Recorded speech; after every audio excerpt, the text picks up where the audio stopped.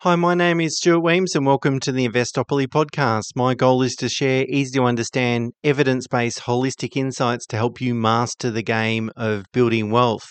And in this episode, I'd like to talk about why some locations in the short run and even sometimes over sort of medium and even longer term outperform blue chip suburbs.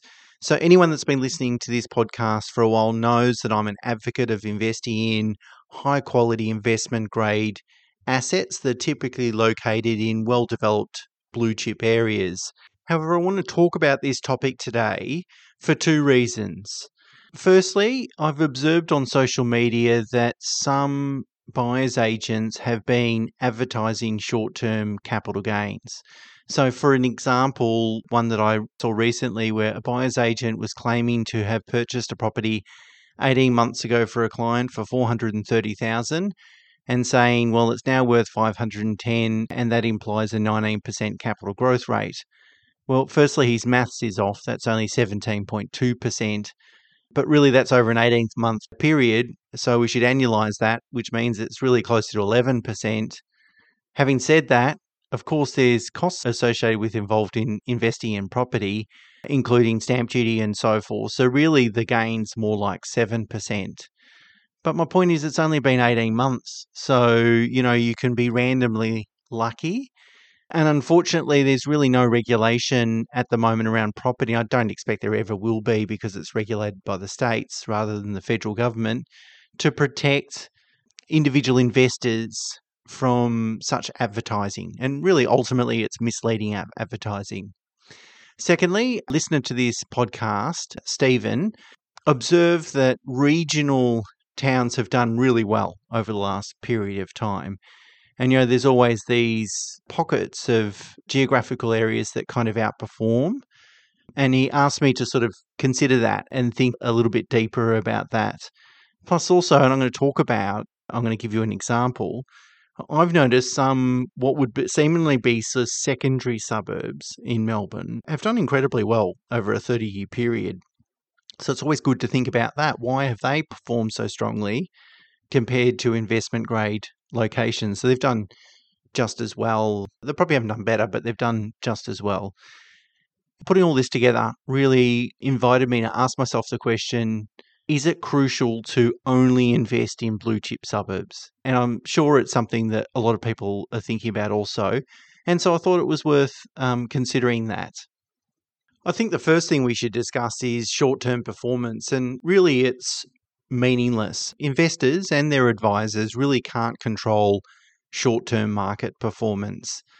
We all know that markets are volatile and unpredictable, and no one has developed a methodology for predicting what markets will do in the short run. However, over extended periods of time, market cycles even out, so performance is more predictable.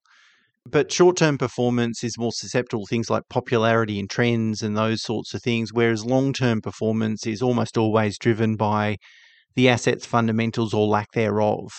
Investors can control fundamentals. What they can't control is markets.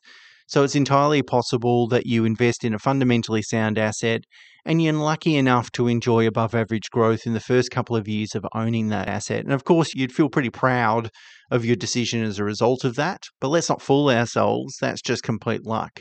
Because conversely, you could buy a fundamentally sound asset and see very little growth for 10 years. I know of experienced investors, good investors that have done that, have experiencing that. And in fact, I know of one particular investor I can think of that has a lot of wealth. And he's telling me about a property he owned for almost 20 years. And the first 20 years, it did nothing. And then the last few years of that 20-year period, it really went great guns and it generated a lot of capital growth. So when I see businesses advertise short-term returns, I'm skeptical. And I think sometimes what they're advertising is their marketing prowess rather than their investment acumen. On the other hand, highlighting long-term returns. So if you've got someone, if you see an advisor or a buyer's agent or whatever saying, here's our average return over 20 years, I think that's compelling. That's a lot more compelling. Problem is, a lot of these guys out there that have a lot of marketing prowess don't necessarily have a lot of longevity in terms of 20 years of data to share. on social media. So again, let's be really careful about what we're looking at, what we believe, and I think a healthy level of skepticism when considering anything from it related to financial services is kind of good. It's healthy. The next thing I wanted to mention is there's always going to be a geographical location that's going to outperform a blue chip suburb over the next couple of years. Like, let's just make friends with that. That there's always these what they call hotspots, right? And they're easy to see in hindsight, really difficult to predict or pick those hotspots before they actually pop, but they're going to happen. It is just inevitable. And they occur because short-term performance can be driven by lots of different factors. I know of a particular location where some buyers agents were promoting that particular location and they moved the market. They put a lot of clients into that location and prices started to climb. Shifts in lifestyle preferences like tree and sea changes, obviously that happened over COVID. We saw that. Infrastructure can sometimes give a one-off boost to a particular location. Low interest rates, that had a big impact on home upgrades and so forth, particularly for higher income earners during the COVID period. These are sort of trendy factors that don't have a lot of longevity to them, but can have an impact on property prices. The late founder of Vanguard, Jack Bogle, was famous for saying, and I quote, "Reversion to the mean is the iron rule of financial markets." And it's so true. It means that periods of below average performance are followed by periods of above average performance. And over the long run, returns will revert to their mean, which means if you get an area that has experienced a lot of property growth over a relatively short period of time, you can bet yourself, if that area doesn't have strong fundamentals, that the next period of time will be very flat, or in fact prices could fall, as we've seen as a result of the COVID burst. So in some regional areas and sort of beachside locations, prices have come off of 10 or 20%. So at the end of the day, a location's long-term performance is going to be driven by fundamentals. We can't rely on these sorts of trends or even picking these trends. And that means really locations where housing and land supply is fixed and finite, and demand is excessive and will always continue to be excessive.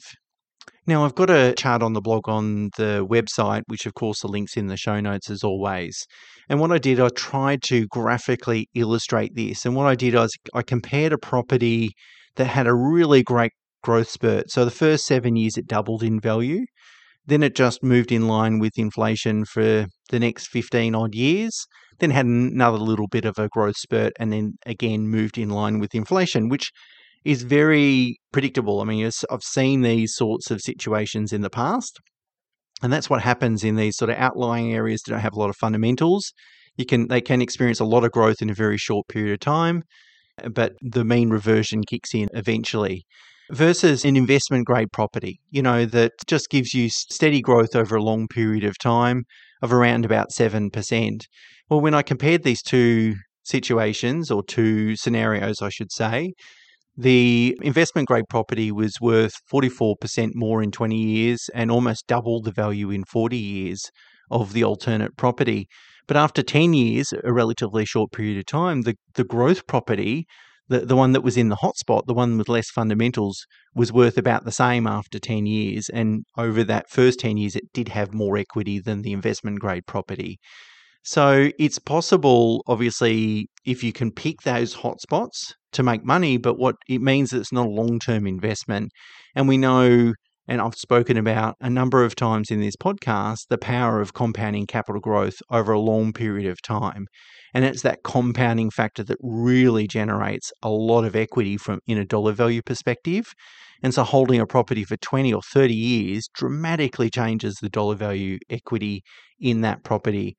So then the goal with property investing is not to make short-term investments, not to pick a market that's going to outperform over the next 5 to 7 years. It's really picking a market and a type of property that has the propensity to keep up a really strong capital growth rate over a 30 plus year period, because that's when you're going to benefit from that compounding capital growth. Now, that sort of addresses the hotspot methodology. However, I have noticed that some suburbs that aren't typically classified as investment grade have demonstrated really strong growth over several decades. Take, for example, the suburb that I purchased my first property in, which is in Moorabbin in Melbourne, which is about 20-ish kilometres from the CBD. Over the past 25 years, if I compare the same type of dwelling with the one that I purchased 25 years ago, no wonder I feel old, it's grown about 8%. 8% is pretty considerable. So, I bought the property for 150,000 in 1998, and that property will be worth 1.3-ish now. So that's 8% compounding growth. But similarly, neighbouring suburbs to Moorabbin like Bentley and McKinnon, for example, have performed exceptionally well, if not better. Now, these are suburbs 20 k's from the CBD. They would typically be considered secondary suburbs, but they've generated a lot of capital growth. And so why have they done so well? And are these locations just as good as investment grade locations? And will this pace of growth continue? And I think these are really good questions to ask ourselves. So having a think about it then, why has that performance occurred? I mean, the first thing to think about is the ripple effect of affordability. So as property prices soar in investment grade locations, they become more unaffordable, and so more buyers are sort of pushed out to adjoining suburbs until their prices are pushed out and then the ripple effect continues on just because of affordability.